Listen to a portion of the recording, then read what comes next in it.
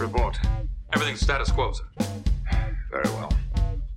If anyone needs me, I'll be in my ready room.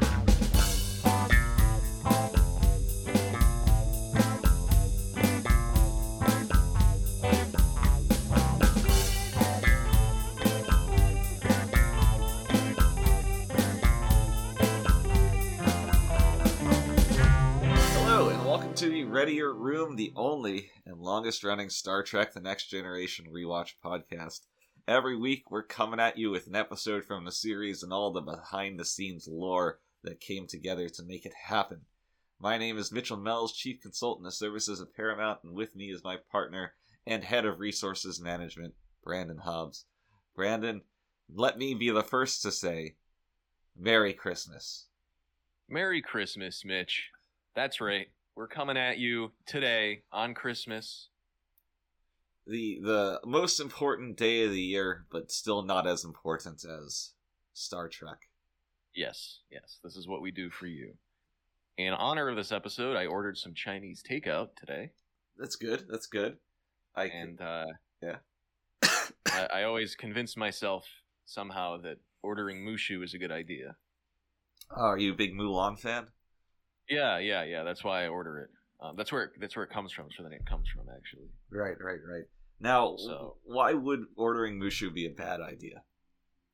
Well, it's not a bad idea, but it's never as revolutionary as I think it's going to be. Okay, it's I see.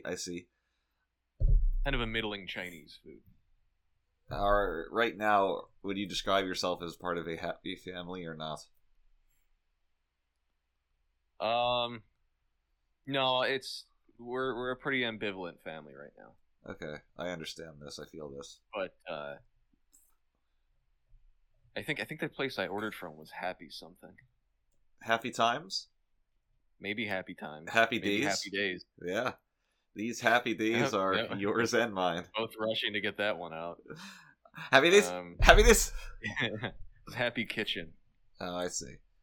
Now, I imagine Happy Kitchen is like anywhere in the continental United States that's a Chinese restaurant where it's constantly riding that line of food that tastes good to eat, but is too disgusting to look at. Yes. Yeah. Yes. You know, you go there to pick up your order one time, and you see that there's just a bunch of rats living in the kitchen, and you're like, oh, is this putting my appetite off enough? And the food is always like, you take the first bite and it tastes really good. And then as you continue eating it, I would say it's almost the counter to the Japanese umami. Okay. It's like the Chinese takeout bad version of that, where there's this underlying flavor that as you continue to eat it, you just notice more and more until you get sick and either throw up or stop eating it. Right. And of course that underlying flavor is not at all like food, you know? No.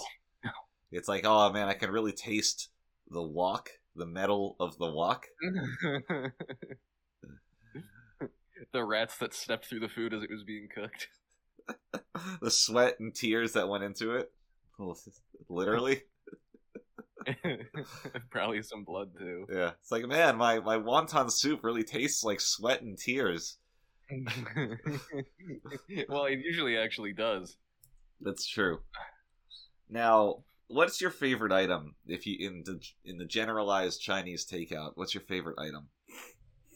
The Chinese takeout universe. Yeah, I would probably say crab rangoon. Now, what exactly is a rangoon?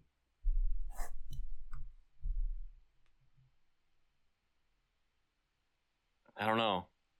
Jesus. Well, it sounds like a Star Wars alien. It does. If I had to choose a favorite thing while you're looking that up, it might just be pork fried rice, to be honest, but you know, I'm pretty basic. I do like the General's chicken, but only if it's crispy. If it's not crispy, I send it back.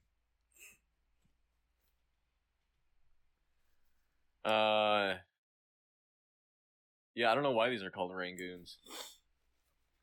Well, Can you make Rangoon is a city in Myanmar. You mean Burma? Anyway. Sure. Can you make rangoons of other meats, of other things? Well, no, there's no crab in it. Right, well, that's what I'm asking. Is a rangoon specifically a crab dish? No, it's got to be... No, there's no crab in it. Like you said, crab rangoon. Yeah, but it's called a crab rangoon. I mean, someone might put crab in it at some point, but usually it's just cream cheese inside. Inside of what? Inside of the pastry. It's like a pastry. Oh, it's a pastry? It's a fried pastry. I see. Now, do you think... know this. Stop. I don't know this. Really? You've never had a crab rangoon before? Never. Ever, ever. Wow. Now, cream cheese in and of itself is kind of gross. No, I think it's delicious. Well, I know what you think. I'm just telling you the truth. Okay. Yeah, I mean that's a lot of people's reaction to crab rangoons. They're kind of a divisive food stuff. I like stuff. I don't like food, which is why I like Chinese food so much. Food makes you fat. Food does make you fat, and fat makes you sad. Mm-hmm. So via the transitive property, food makes you sad. The picture for crab rangoons on the Japanese Wikipedia is really disgusting looking. Why do you use the Japanese Wikipedia? Sometimes I just like to see what they have to say. Also, send me that picture. Yeah, I'm sending it to you right now. Look at it. Oh my god, this looks like just fried chicken skin. It's like an undefined pile of fried something. Yes. There's no shape to it. It's just unseasoned. Completely unappetizing. Well, I mean, that reinforces my image of never eating this fucking thing. Well, no, because they can look good. Here, I'll show you a good one. Alright. Make sure you post these to the Readier Room Twitter account so everyone can follow along at home. Of course. It'll be right above the picture of the cloaca I posted for our last week's episode.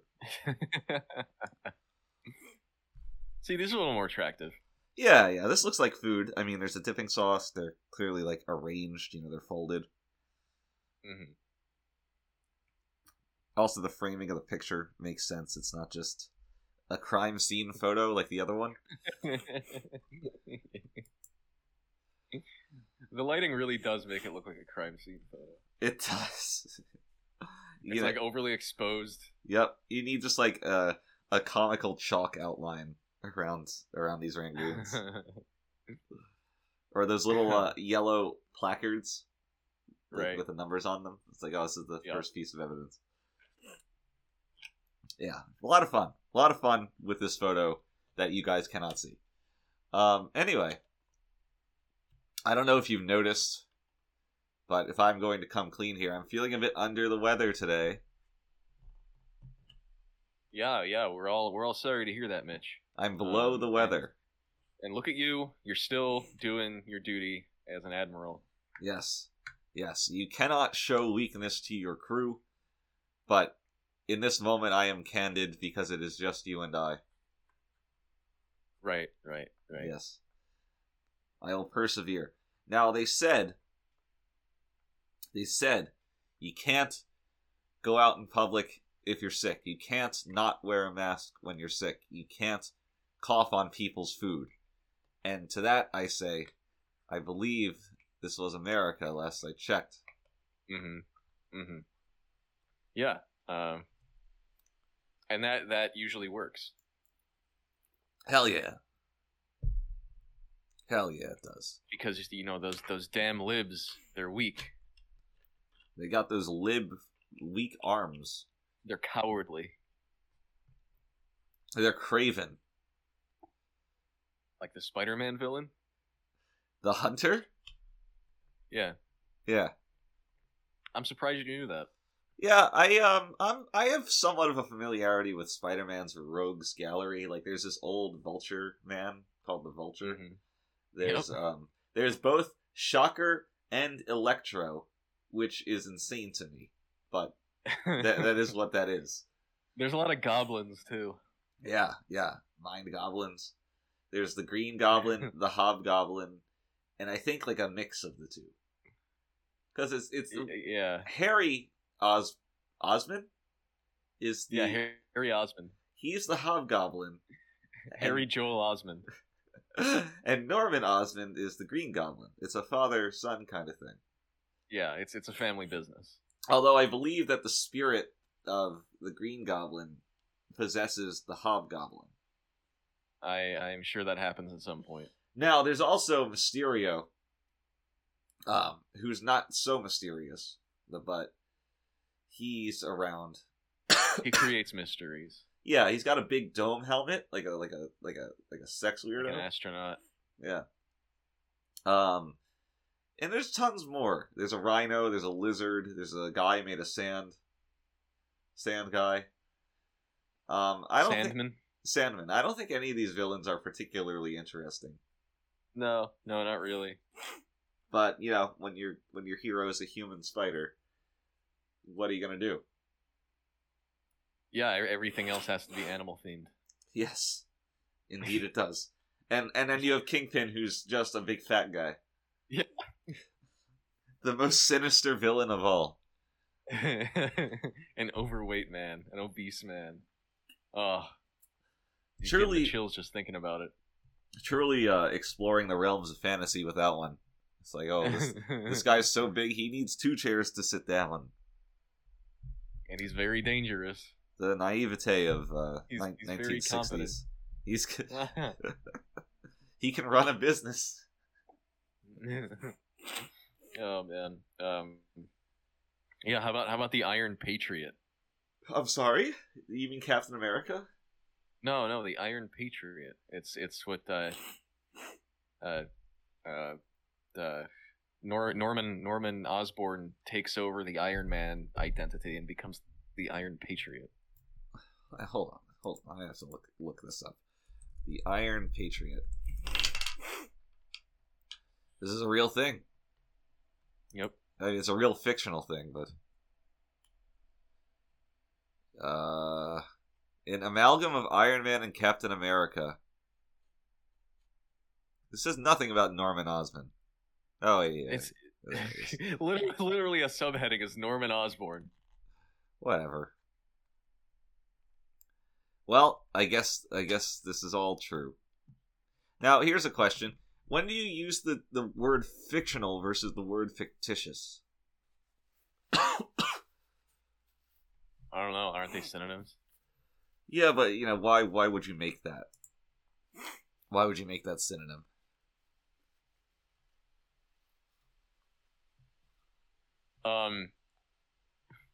For someone who knows a decent amount of Japanese, you really have no problem asking a question like that?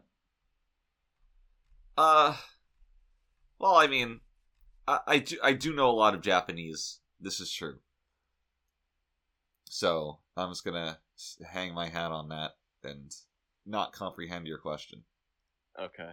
Well, all I'm saying is that they have ridiculous synonyms that don't need to exist too, like a lot of them, right? Yeah, that's true, but, you know, I don't critique another person's culture, just my own. I guess that would be white splaining. It is white splaining. All right. We have a question of the week this week, unlike the other weeks, where we don't have a question. But this week's question of the week comes from Nicholas at the North Pole, I guess some kind of a scientist of some sort, who asks, "Hello, Admirals. I hope you're having a lovely holiday season. My question is, what did you two get each other for Christmas? Checking you twice, Nicholas." That was very strange. But I appreciate the sentiment of the question, Nick. But it fails to account for one thing, which is that both of us work in Hollywood, right? Right, Brandon? Right, yes. And as such, we celebrate Hanukkah instead of Christmas. Mm-hmm. Inshallah. Now, Hanukkah is, I guess for the Gentiles out there, Hanukkah is quite the storied holiday in that it's not just one day. How many days is it? It's 7 days. It's 7 days, and one for each day of the week. And what do you do on each of the days? What do we do? You light the menorah. You light the menorah. Okay, and what's that? It's the little candle thing. Yep. Yep. You light one candle for each day, and you spin the dreidel. Yep. Right. Now, but each day has its own events. Like, I know, I've recently been exploring more of my heritage. But, for example, on the first day, everyone sits around in the dark and eats unleavened bread. And that's what you do for the entire day. But then, I'm sorry, it's 8 days. I said 7, but it's 8 days. Oh, I mean, give or take a day, right? Yeah. No, I it's customary for me to spend at least one of those days sleeping the entire day, so I usually lose one. Yeah, that's fair. That's fair. And everyone observes differently. I know a family that for the entire 8-day period, they just do not leave their house at all.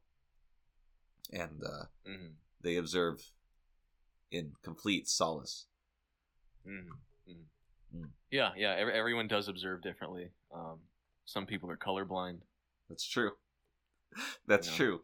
Some people are, similar to dogs in that respect. Right. And in many other respects. Yes. Speaking of which, how did you observe... They don't observe Hanukkah. Right. Much like dogs.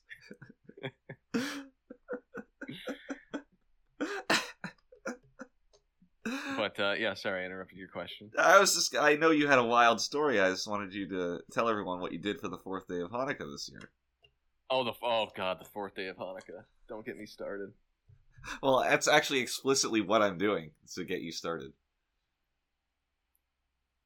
Well, you were there. I was there. You were there. I mean, as usual. It would be weird if you weren't. We lit the 4th candle. Right? Mm-hmm. We spun our dreidel to see what our fortune was. I remember when I spun the dreidel, I got Daikichi. I was gonna say I got Daikichi too. We both got Daikichi, so we said, let's do something a little crazy today. Yeah. Test the boundaries of luck. Yeah, we decided to go out, and we got some sake bombs to celebrate. Do you know what a sake bomb is? Of course I know what a sake bomb is. I was there. But for anyone at home... I'm wondering if you understood what we were doing. Well, you take the sake, you drop it into the other thing, and you just drink until you black out. I didn't... To be honest, my recollection of the night isn't as good as yours. I ended up waking up and coming to on the 6th day. So I lost a day there. Oh, that's beautiful. Yeah. Yeah, well, for anyone who doesn't live in Hollywood, I don't think they're going to really understand just how much of a party city it is. It's the glitz and the glam and the dazzle.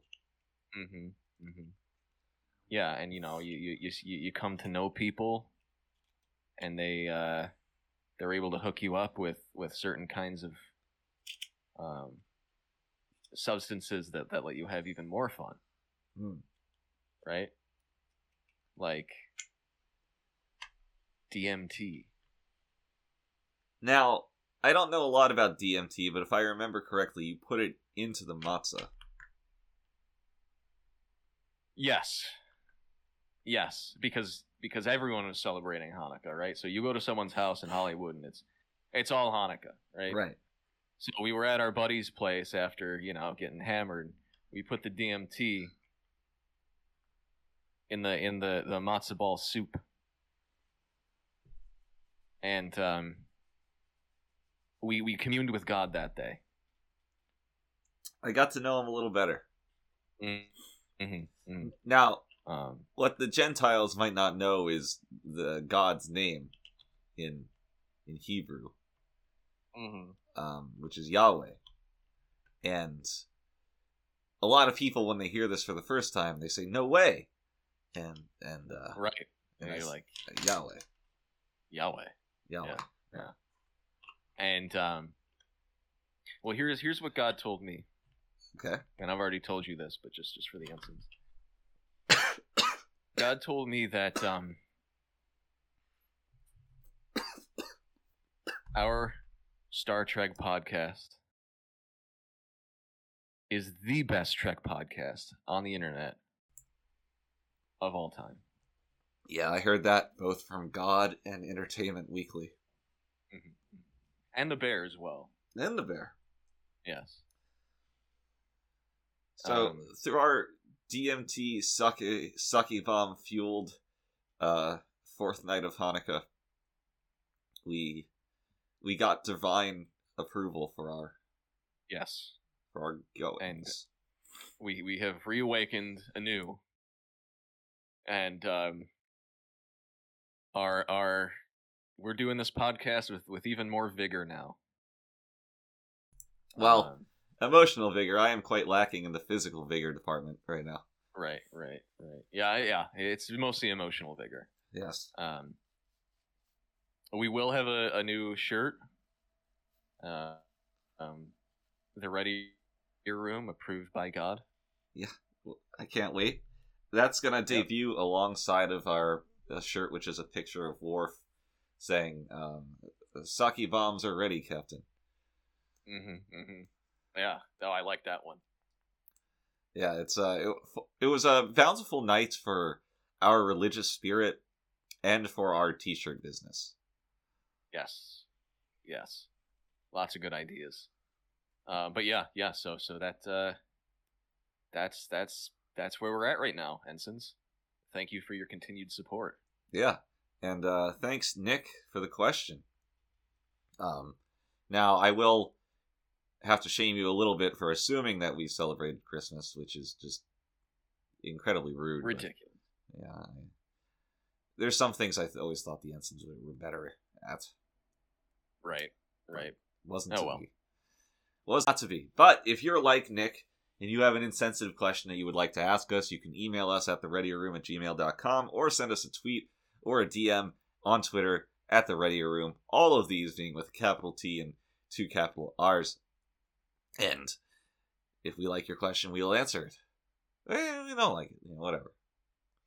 The bar is low. Depends on how desperate we are that week. Yes. So, speaking of desperation, season 3, we're here. We're queer. Used to it.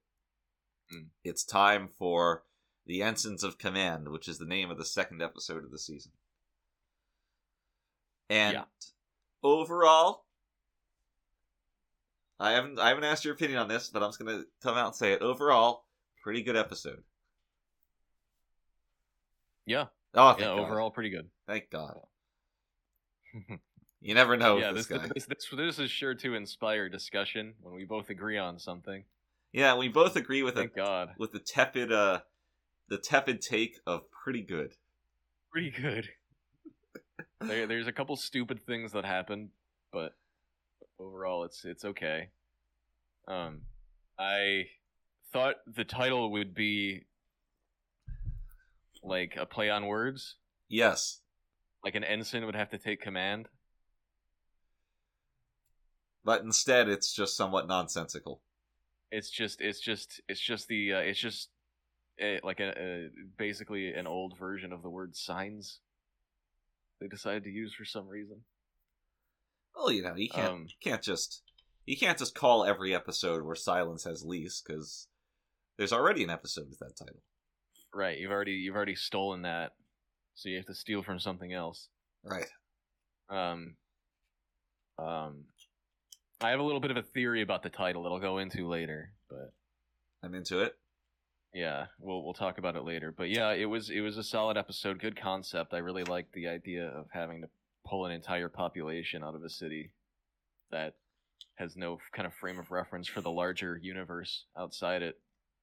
Yeah, and I love the idea of Data's leadership skills, A, being tested, but B, hinging on these non-quantitative factors that he would naturally totally struggle with. Yeah, this episode had really cool character development. Now, yeah? Oh, I was just gonna say that it was written by Melinda Snodgrass, who seems to love Data episodes. She did Measure of a Man and Pen Pals. Well, 2/3 of these were good episodes.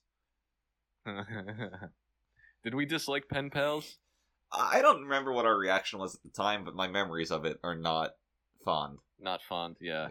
I think so too. Now, here's the thing. This episode does something that becomes more commonplace in Trek, but is kind of standard for television writing, but I was happy to see it, where it has the opening scene. It's not quite a cold open, but not impact the plot, but it reinforces the theme of the episode, and it signals what's going down. And that's kind of standard practice for TV writing in a lot of ways, but it's not something that TNG had done a lot up until this point. And sure. That coming in here stuck out to me, and I like it. It's just good structuring. Yeah, it's really good. Yeah, definitely. Data being worried about his violin skills. Right. And this scene was kind of a happy accident, though, wasn't it? For Data to be in that chair. It was. It was happy, depending on who you ask. I think the audience would be happy, but not everybody on set was. Like, initially... So, Brent, he can't play the violin, but Michael Dorn can. Yeah. He's quite the violinist. I've heard him play. I've seen him play. And a lot of the violin knowledge in this episode, in this script, and in future episodes of the series comes directly from him. And what he wanted was to kind of be like Frakes. Frakes plays his trombone on set, on the show, and he kind of shows off a bit. Michael wanted in on that too. But we got a note from the producers saying that a black violinist was just too far outside the realms of science fiction to suspend the disbelief for. So we had to retool it a bit and give that skill set over to Data, which is what we end up seeing here. Right. And I think, it works better this way. We could all agree on that. But not a happy ending for Michael. Maybe he wouldn't necessarily agree, but for the most part. Yeah, definitely. I think the producers going forward, whenever they had a problem with an African American doing something like this, they would instead insert the word. They would exchange African American for Klingon. Yes, it would be silly if there's a Klingon of and then in that way you can't really argue with it or get too worked up about it. The unfortunate side effect was that Klingons started being used around set to refer to African Americans in a derogatory way. But yeah, I can't. Do you remember stamp that out? How many times Gene would come visit and he said, "I want all the Klingons off the set now." Yep. It was a little awkward. It was disturbing. Also we have an Irishman playing the cello, which is equally as vexing. That's true. It would have probably been more believable if they brought out some bongos for him so he could just wildly smack them like his races want to do. Well, I think it'd be most believable if they just brought out some alcohol for him to drink. A wife for him to beat. Yes, indeed. But yeah, good scene. Good scene. It is a good scene. It's a good. It fulfills a purpose inside of. And you get a little tension with Data thinking that Picard just leaves. Yes, I love that.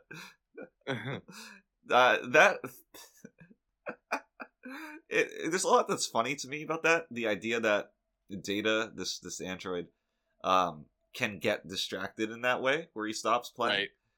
Right. It's not he just can't focus on two things at once with his positronic brain. He can't watch Picard leave and keep playing the violin. It's a little silly, but I'm glad they wrapped it up at the end. Yeah, it's not silly in a way that detracts, but it is silly.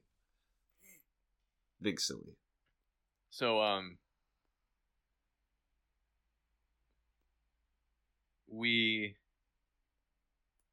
Picard leaves because he's got to talk to some aliens. What are they called? The Shellyacs. The Shellyax.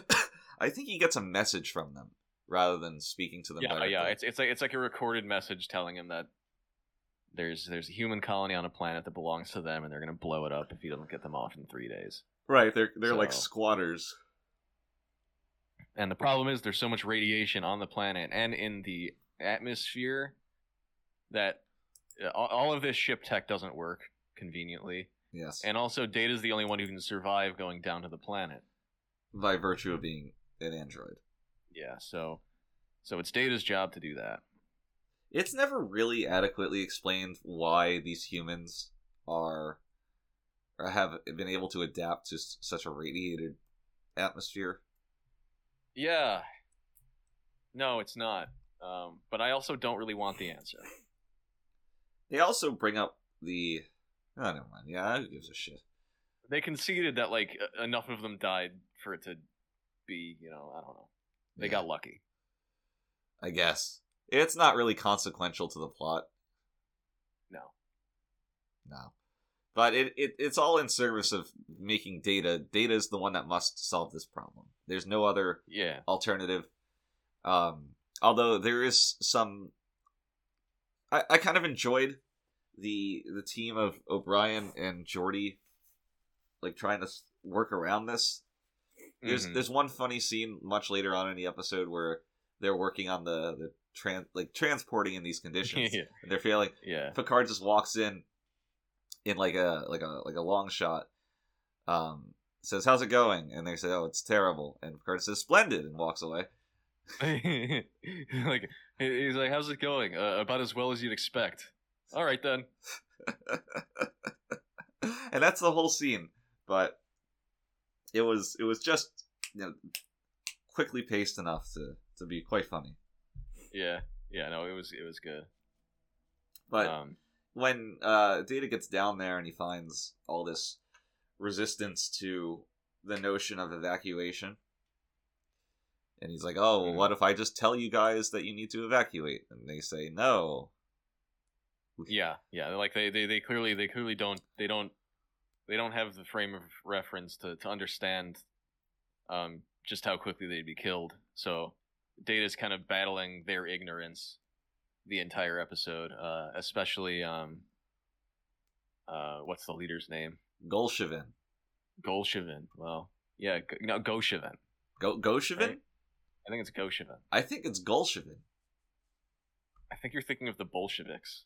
I was just thinking of the Bolsheviks, but I do believe that this guy's name is Golshevin. No, it's Goshevin. There's no L? There's no L. All of my notes are wrong. All of them. Yeah, so he's particularly stubborn about it as the leader, and his voice is also dubbed over. Yeah, in one of the most obvious cases of extremely distracting. Yeah, of ADR in the series, it's every single, and he has quite a heavy presence in the episode, and every scene that he's in, you just can't help but notice it. That's not right. Yeah. So with I assume everyone wants an explanation for this. Why would you just hobble your own show by ADRing it like that? Well, yeah. You guys haven't heard that actor speak. Very, very thick Eastern European accent. There's some footage of like Arnold Schwarzenegger in his early career when he's just a bodybuilder and how completely nonsensical he is to speak English. And this guy was a lot of the same, in fact. And we knew once production started, we knew it wasn't going to work. I don't even know why we casted that guy, but yeah, but I mean, by the time we did, we were already running against the clock and the budget, so yeah, people don't realize how many resources it takes to do something like an audition, or to whatever. But even just getting through production with this wasn't easy, because acting is not a one-way street. People feed off each other's energy, and when Brent had to act alongside this guy, he just had no idea where this guy was in the script, what he was saying, how he should emote against it. Right. I think Brent compared it to working with an animal, like a dog. You know, in case you don't know what an animal is. But it was just he was a Slav, right? So exactly. And I want to say that he hurt that guy's feelings, but I'm also not sure if that actor even understood the insult, given where his English was. Right. So who knows for sure? But somewhere in the vaults, the original footage without the ADR exists, and it's my sincere hope that we're able to bring it to you guys one day. Yeah, I wonder if they put it on the Blu-ray or something. They gotta. That's a pretty heavy special featurette that I would want in a Blu-ray. Yes. I would love to experience that again. Hell yeah. Data's lucky though in that he meets an attractive woman, a relatively attractive woman. You gotta temper yourself. Who right in front of Goshevin says that she's going to help Data convince the rest of the city to evacuate. And if you're getting cuckold vibes here, you would be correct. Very Shakespearean. The unfortunate fact, again, of time and budget constraints was that we had to cut a sizable, basically the entire portion of the cuckolding subplot, which Melinda wasn't happy about. No. That was pretty integral to this episode, the way it was originally written. And that's another thing I would have loved to see, but we ultimately didn't end up filming that. We got a couple of the scenes, like the one where Goshevin wistfully looks as Data walks away with his girlfriend. And that's about it. It's a shame. In some ways, though, I'm happy that got cut. I wouldn't want to deal with the time on set where where Goshevin would have to act through the scenes that require him to, cry in front of the camera. Emote. Yeah, it just would have been too difficult. But what could have been? A lot of that cuckold subplot, I believe, was recycled for one of the films much later on. I don't quite recall which one it is, but it's the one where there's that whole colony or planet of like people that wear beige. You know what I'm talking about? No. Well, one day. The audience knows. The audience. I'm sure they do. They are Trek fans. They are the diehard Trekkies. What can I say? They die hard. They certainly die hard. So, good lord. I like this episode, but I am really struggling to get through this. What happened? Data just... There's a lot of... Yeah? Kind of, yeah, I think I know where you're going. There's a lot of Data running around trying to figure out what the best strategy is to get people to follow him and allow themselves to evacuate. Interspersed, there's, obviously, Geordi trying to fix the teleporter. Transporter. Riker yelling at Data to just figure it out. Picard trying to contact the... What are they called? Shellyax. The Shellyax.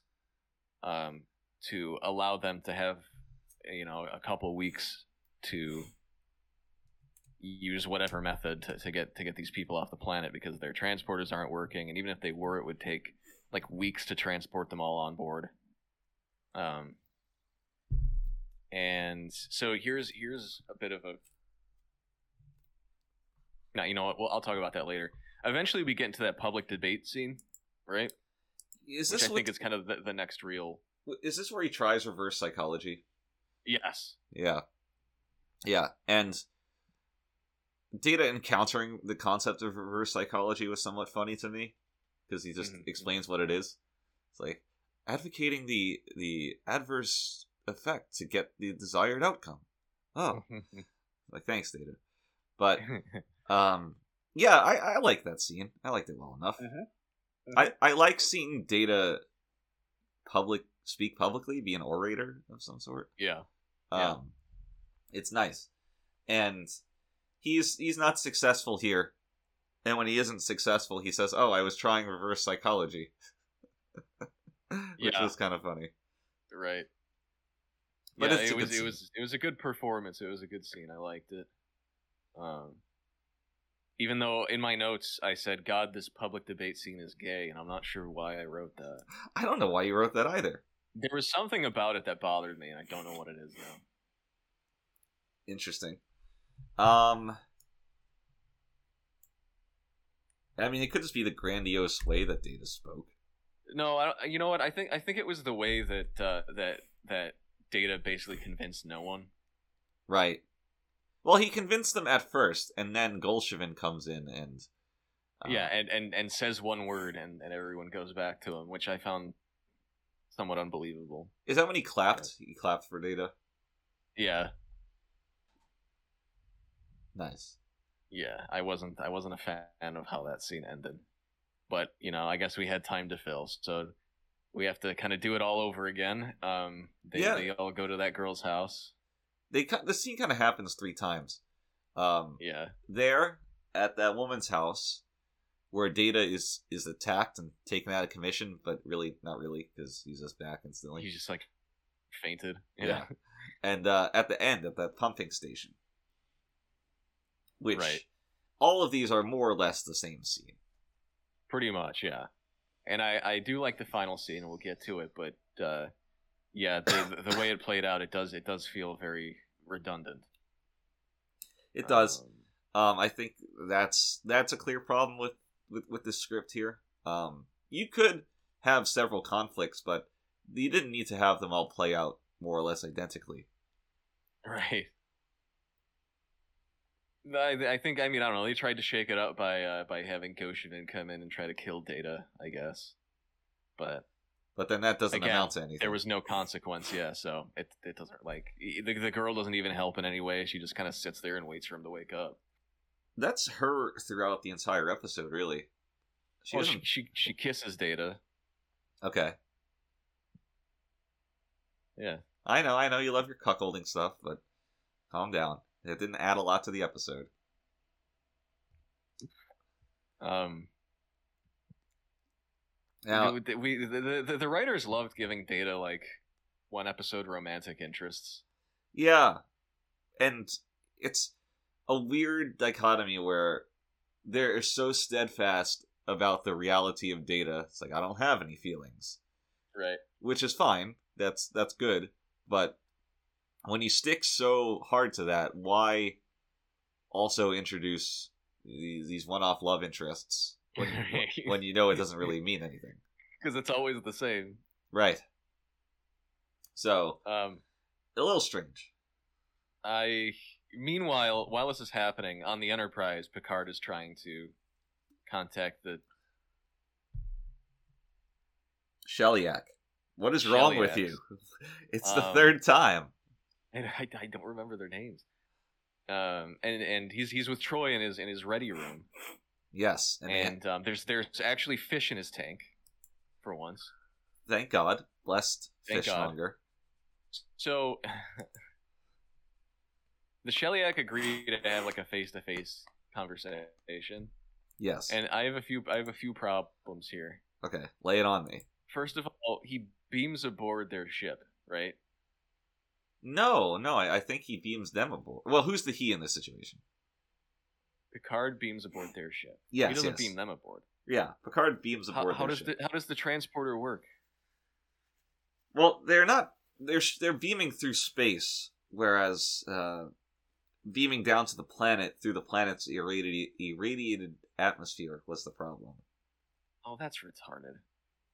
That's not it really quite, because I think it was Riker that commented as they approached the planet, their weapon systems were down and everything. I think the Oh, radiation that's true. extends into space. That is Right? true. So, I mean, maybe they pulled out.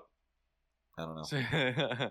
Oh yeah, maybe they. I guess that's a possibility. But the fact that it wasn't addressed really bothered me. Okay, that's fair. Because part of the plot of this episode is to fix the transporter. Yeah. So yeah, that was something. And they don't have to worry about it because The Shellyak. the Shellyak beam them back aboard themselves, back aboard the Enterprise themselves. Troy had some serious camel toe here. Yeah, she does. I did notice that. Yeah, like serious. She fell victim to the onesie. Yep. Wrote Now- up just a little too much. I wrote down in my notes the line, "You do not discuss, you gibber," which tickled me. I don't know. Yeah. It's a nice concept, but I felt this scene fell flat because the scene immediately preceding it was Troy telling him, "You have to speak very deliberately and specifically," and then he goes on board their ship and just yells platitudes at them. And he gibbers. And he does gibber, and it's like, what did you think was going to happen? And over the course of these 3 days, Picard only thinks to look at the treaty at the very last second. Yeah, I took umbrage with that. That Right? you would think that that's instantly where That's the anyone first would thing go. you look at. Because clearly, and I don't know if they outright say this, but clearly these are very litigiously minded people. Yeah, they absolutely they do. Basically, I think Troy says that, So and once that's the case, you gotta just turn to the way. Well, do what Troy says. The way that they communicate, speak deliberately. right, Yeah. right, and when you're looking at a dispute where a treaty is involved, you want to know that treaty pretty intimately so that you can figure out any loopholes that will buy you some time. And of course, that's exactly So- what happens. Right, but not until Picard seems to have spent the entire 3 days just sitting in a chair doing nothing. Just yelling at people and do impossible things. Yeah. yeah, basically. I have a mission for you, and I don't want you to say it's impossible. Like what? It felt very it felt like not a good representation of his character. No, and it just as an episode, it feels a little runaround, like a little useless. What was the point of all this screen time? Sure. Although, ultimately, Data's mission would have been somewhat the same. You still have to convince these people, Right. whether it takes 3 days or 3 weeks. So that's not too bad, I guess. Just that the tension was a little artificial. Yes. Instead of making it like a ticking clock kind of thing, turn it into a more morality story of like moving these people off of their planet, whether or not they want to, convincing them. Yeah, and you can do that at a relaxed pace. You don't need you almost never need the ticking clock. Right. Now they Ever. They did this in season 7 when You love season 7. I do love season 7. That episode where Wesley returns to shepherd a herd of Indians, American Indians, off of their planet. Oh my god, you love this episode in particular. Yeah. Well, it's the return of the traveler. It's the culmination of that fucking plot line. By the way, before we get off of this, that Shellyak puppet, just for everyone that knows at home, if you want to make your own. Oh yeah, that was a beautiful little prop. It's just 3 garbage bags, a couple staples, and a low-powered fan. And then you can have your own Shellyak. Yeah. Really simple stuff, and it looks beautiful. Right. A lot of it is lighting. Yeah. It's a clear way that how television is lit can really color your impression of props, of scenes, of anything. Yeah, we did a good job with that. We did. So Data wakes up, and he realizes that he just suddenly decides that he's going to fix the phaser to work. Yes. In this radiated field or whatever. Once he needed to do it, it became possible. Right. It's really convenient that he's kind of made out of the same chips that need to be in the phaser to make it work. Yeah. Um, Would you rather... The line where she's like, "You're making the phaser smarter." I don't remember that line. Is that a real line? I probably paraphrased it to make it sound a little dumber, but it still sounded dumb. As a side note, we do get our first look at the Type 2 phaser here. Yeah. Which we started using this season, and we would go on to use, I think, for the rest of the seasons, right? Yeah. We made this one out of necessity. We had a little problem with the design patent filed by the Type 1's original creators. So we just figured, it would just be easier to make a new one, right? And I think it looks better, actually. Doesn't look like a dustbuster anymore. Right, it does not. It's got a little heft to it. It looks like a weapon instead of something you would use to unlock your car doors. Something you would use to bust dust. But I like it. I like how the phasers evolve, the uniforms evolve, the tricorders evolve. Yeah. Unfortunately, not into quadcorders. But... Right. But, we can dream. Dare to dream. Yeah, and then I guess we get to the conclusion where Data threatens to blow up and indeed inflict some damage upon the little canal thing they got going there. What's it called? The aqueduct? Aqueduct. Aqueduct. I can reduce this pumping station to a pile of rubble, says Data. Very threatening.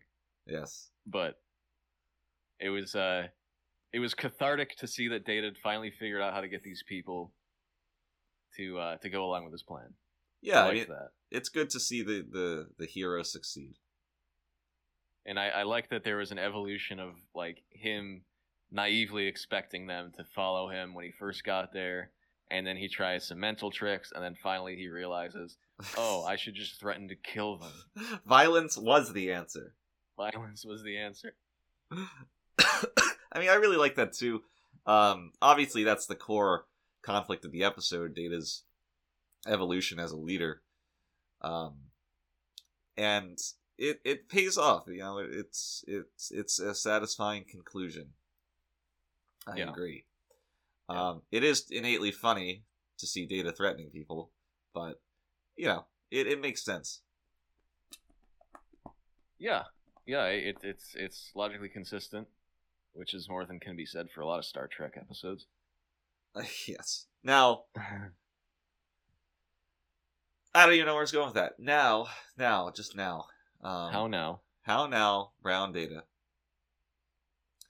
I am liking this episode less the more we talk about it. So really, yeah. What's bothering you so far? The structural problems with the script, I would say. The redundancy of some of these Data scenes, the Picard's characterization, the frivolity of everything, basically everything on the Enterprise. It's just making me like the episode less. Yeah, I think I agree with you. Well, that's good. We started agreeing on it being pretty good, and now we agree that it's not. I like the disregarding Picard only looking at the treaty at the last second. I do like the last scene he has with the Sheilas. The Sheliak. Sheliaks. All right, we're getting there. Closer, yes. Now, do you like him being I don't know, petty in that moment? Yes, I do. Okay. I don't know if I was a big fan of it, but I didn't hate it.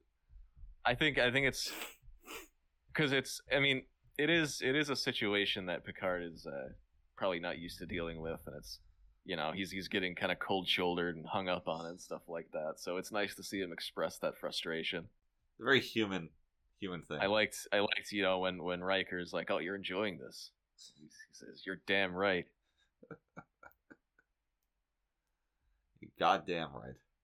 Yeah, I like that. Fair enough. And then of course, all's well that ends well. Data leaves his girlfriend without saying goodbye, basically. Yeah. He kisses her and then autistically gets into the shuttle. Well, the whole idea was that she would pine for Data. He would not return that affection, and he would just kind of chad. He would chat away.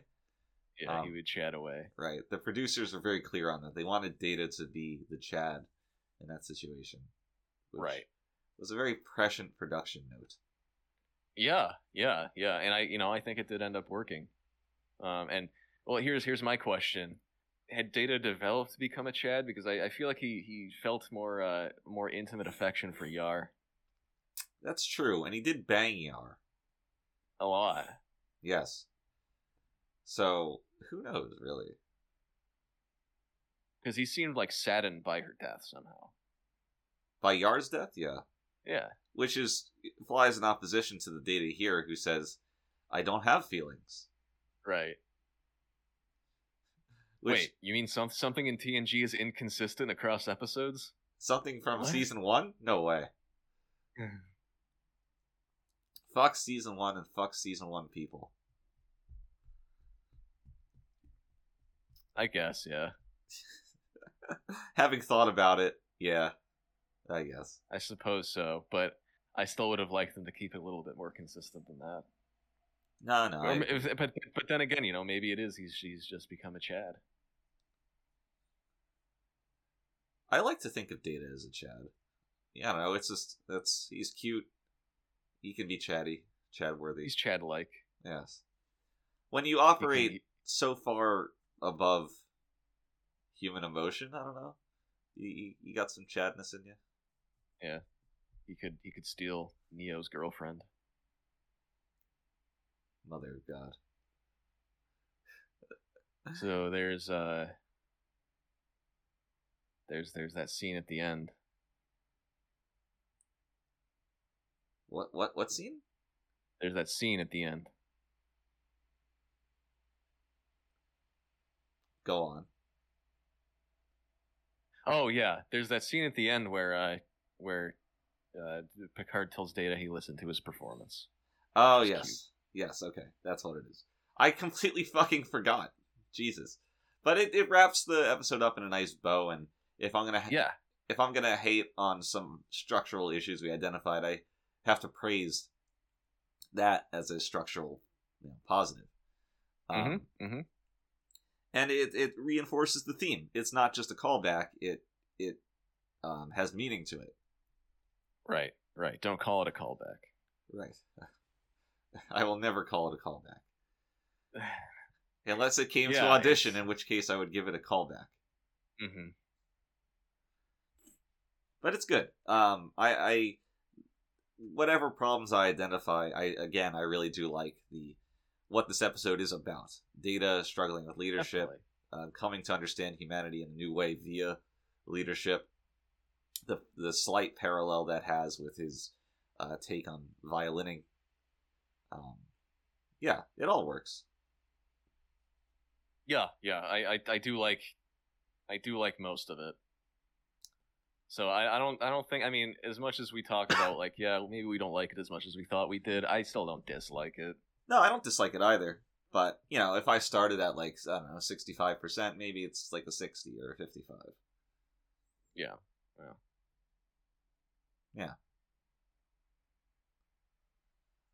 You got any trivia for me? Well, first of all, I gotta tell you this story, and it's not a joke. We've never told it. This is not a comedy podcast, sir. I know you're not joking. Sometimes you like to throw out little quips every now and then. Do you want a joke? Do you have one? I do. Okay. What do you call an alligator detective?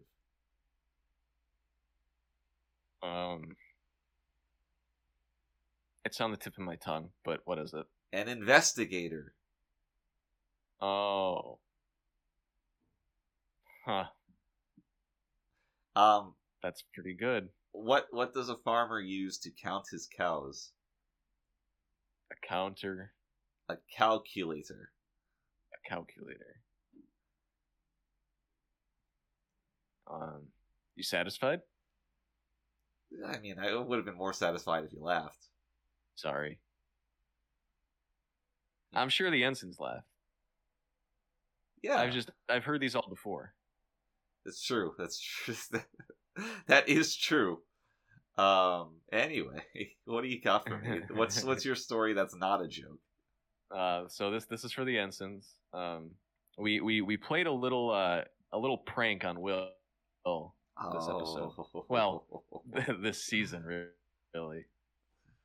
So in between the hiatus between season 2 and 3, you may or may not remember, this was kind of off our radar for the most part, but Will was cast in this film called Valmont, and he was supposed to be filming in Paris between seasons 2 and 3, right? And it would have been totally fine, as long as everything was on schedule and they didn't have to reshoot anything, or things didn't kind of go over the allotted time, right? Now Rick, however, calls Will's agent and says he can't do this movie. Probably thinking, what if something does happen and Will's not available for filming once we start, right?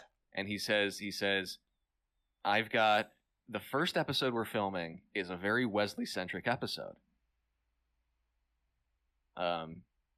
And so he convinces Will's agent that Will cannot do this movie. He has to get off it and be available for shooting immediately once it starts. So he does that. And so Will comes in, and you should have seen his face when he realized he had one line in the first episode. And it was not Wesley-centric at all, by any stretch of the imagination. So he had given up a film, to have one line in the first episode of Star Trek The Next Generation season 3. And you remember we had started taking to calling him movie star? Yes. Like, hey, movie star. That's why. And he would just seethe so hard. He'd get red in the face and start kind of like punching himself. Whenever you'd call him that, right? You'd walk by him in the hall, he'd start screaming. Yeah, that's why. And here's my theory. I'm wondering if this was called Ensigns of Command in effort to make Will think that it was going to be about him. That's so good. Now, I'm sorry. I'm beside myself. I'm very, very into this. Very, very, very good times for most of us. For 99% of the world's population, this is a good memory, good story. Frakes was the most relentless about this, as he always is. But big shot, movie star. Where's the Oscar, my friend? All the time. Yes, it really carried us through season 3. It's one of those things that it was kind of the cherry on top of how well we were doing with this series. The wheels had been set in motion. We were just riding it out, having a blast. It's just absolutely hilarious. Also the Dalai Lama guys visited us. You remember that? I do. While we were filming this episode? Yeah, minus one, but yes. Minus the Dalai Lama himself, but yeah, they were big TNG fans. I didn't even know they had TVs in Tibet. Right. But this was a big one for you and me, Mitch, because we were scrambling for days trying to get the catering down. Right? That was one of our biggest jobs. I mean, at the time, we didn't know they would be -1, but whatever. Yeah. I don't think we would have cared quite as much, but it was probably one of our most stressful moments working on this show. But in the end, we decided to go with takeout from Shanghai Garden down the street. Just given that Tibet is the rightful property of the People's Republic of China. We wanted them to feel at home. We thought that would be. Yeah, absolutely. And, well, it was food. I mean, just as we started this episode with, sometimes the crab rangoons you, and sometimes you rangoon the crab. And much like this episode, we have tied it up in a nice little bow. Indeed. The Ensigns of Command. The Ensigns of the Readier room. The N-words of Command. All right, so I did have something for you, and I have to find it now. Are we going back to the comic? No. All right, so Picard nominates the Grisellas to mediate, right? Yes, he does. You remember them, you don't remember Sheliak. Oh God, I could have remembered celiac just by celiac disease. Yeah. Celiac disease. Yeah, so Picard nominates the Grisellas, and we haven't seen the Grisellas yet. My question to you is, what season do the Grisellas actually show up in? Oh, goodness.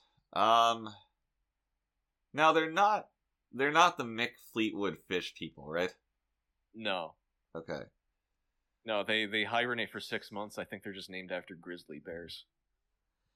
Grisellas. The Grisellas sounds like a Riot Girl band.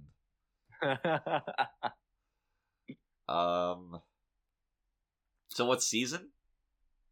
Yeah. I'm just trying to keep it as broad as possible. That's fair. If it's season 7, I'm going to be very embarrassed. But I'm not going to say season 7. I'm going to say season 5. Season 5. Yeah. It was actually a trick question. They never show up. Why would you do this to me? Sometimes you think outside the box. I don't know. Sometimes I do. Today I'm sick. I'm vulnerable. I stayed in the box. Yeah, I guess I should have given you a question in good faith since you're sick. I'm sorry. That's okay. But do they show up in the Apocrypha? I don't think they do. I was trying to find pictures of them. You gotta be kidding me. Exist. This is a race mentioned by name on TNG, and there's not a main character of that race in Lower Decks? Are you kidding me? Right. Hold on, let's see. Oh, it's Ensign Grisella.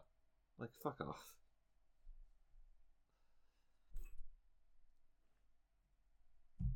Yeah, dude, no one's even tried to depict the Grisellas in anything. Well, good, I guess, but damn. That's the most obvious TNG well you could revisit. For that matter, why have the Sheliaks never shown up again, considering how advanced they are? It's a good question. Could they fight the Borg? What, with their litigation? They're inorganic, and they can apparently raise an entire planet from space. It sounds like the Federation should have brokered some kind of deal with them. There was too much gibbering for that deal to work. You do not discuss. You gibber. At some point in the episode, I just have my notes here. I want to touch on this. Picard says "thee" and "me." I don't really get that. Thee and me. Thee and me. Here's another question. Just 20 thee and me from my notes. Do you take any umbrage with the Sheliaks using the term Earth days? Do they use it? Yeah, they said you have 3 Earth days to remove the humans. No, first they just said 3 days. They used the phrase Earth days. I don't remember that, but if they do, then it was inconsistent because they say 3 days one time and then 3 Earth days the next.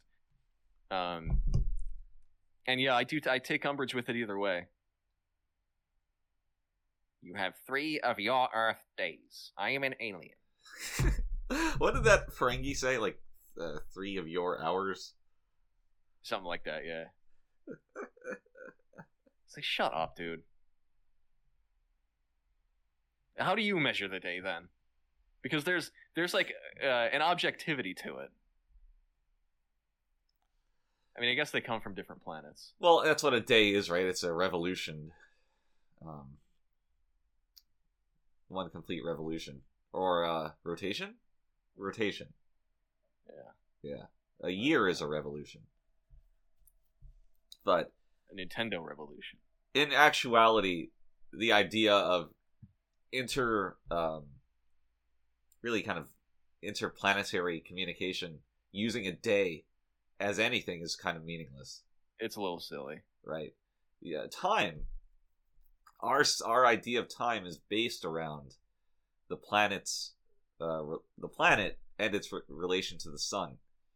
Yeah. So taking that idea of time into space inherently does not work. Sure, yeah. Yeah, you would think that there would be some kind of standard measure of time that everyone would start using. Right. Maybe the Ferengi are rebels. Maybe they don't want to use it. We'll use your minutes for this. You're not worthy of our minutes. I don't know. There's something to it though that really just rubs me the wrong way. I agree. And I'm too stupid to be able to articulate it. I'm just too fucking sick. That's my excuse. Well, I hope you get better, Mitch. I won't. This is it for me. Well, you had a good run. Thank you. The Readier room is in good hands. Don't worry. Alright, don't replace me with some fucking Jew. That'll do it for this episode of the Readier Room. Be sure to join us next week, where I may or may not make an appearance, depending on my mortality status. And a quick shout out to our sponsors. This week we are sponsored by Santa Claus. Ho, ho, ho, happy holidays, says Santa. And next week we'll be tackling another episode of Star Trek The Next Generation, which by this point is just the current generation, but I hope you're all excited for that. I know I am. And until then, everybody, please stay ready. The troublesome little man-child.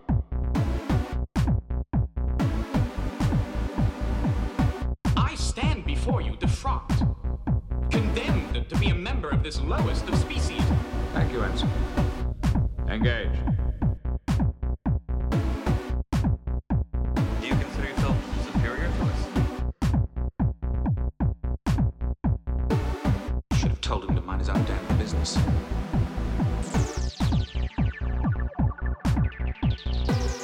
But I stroked the beard thusly.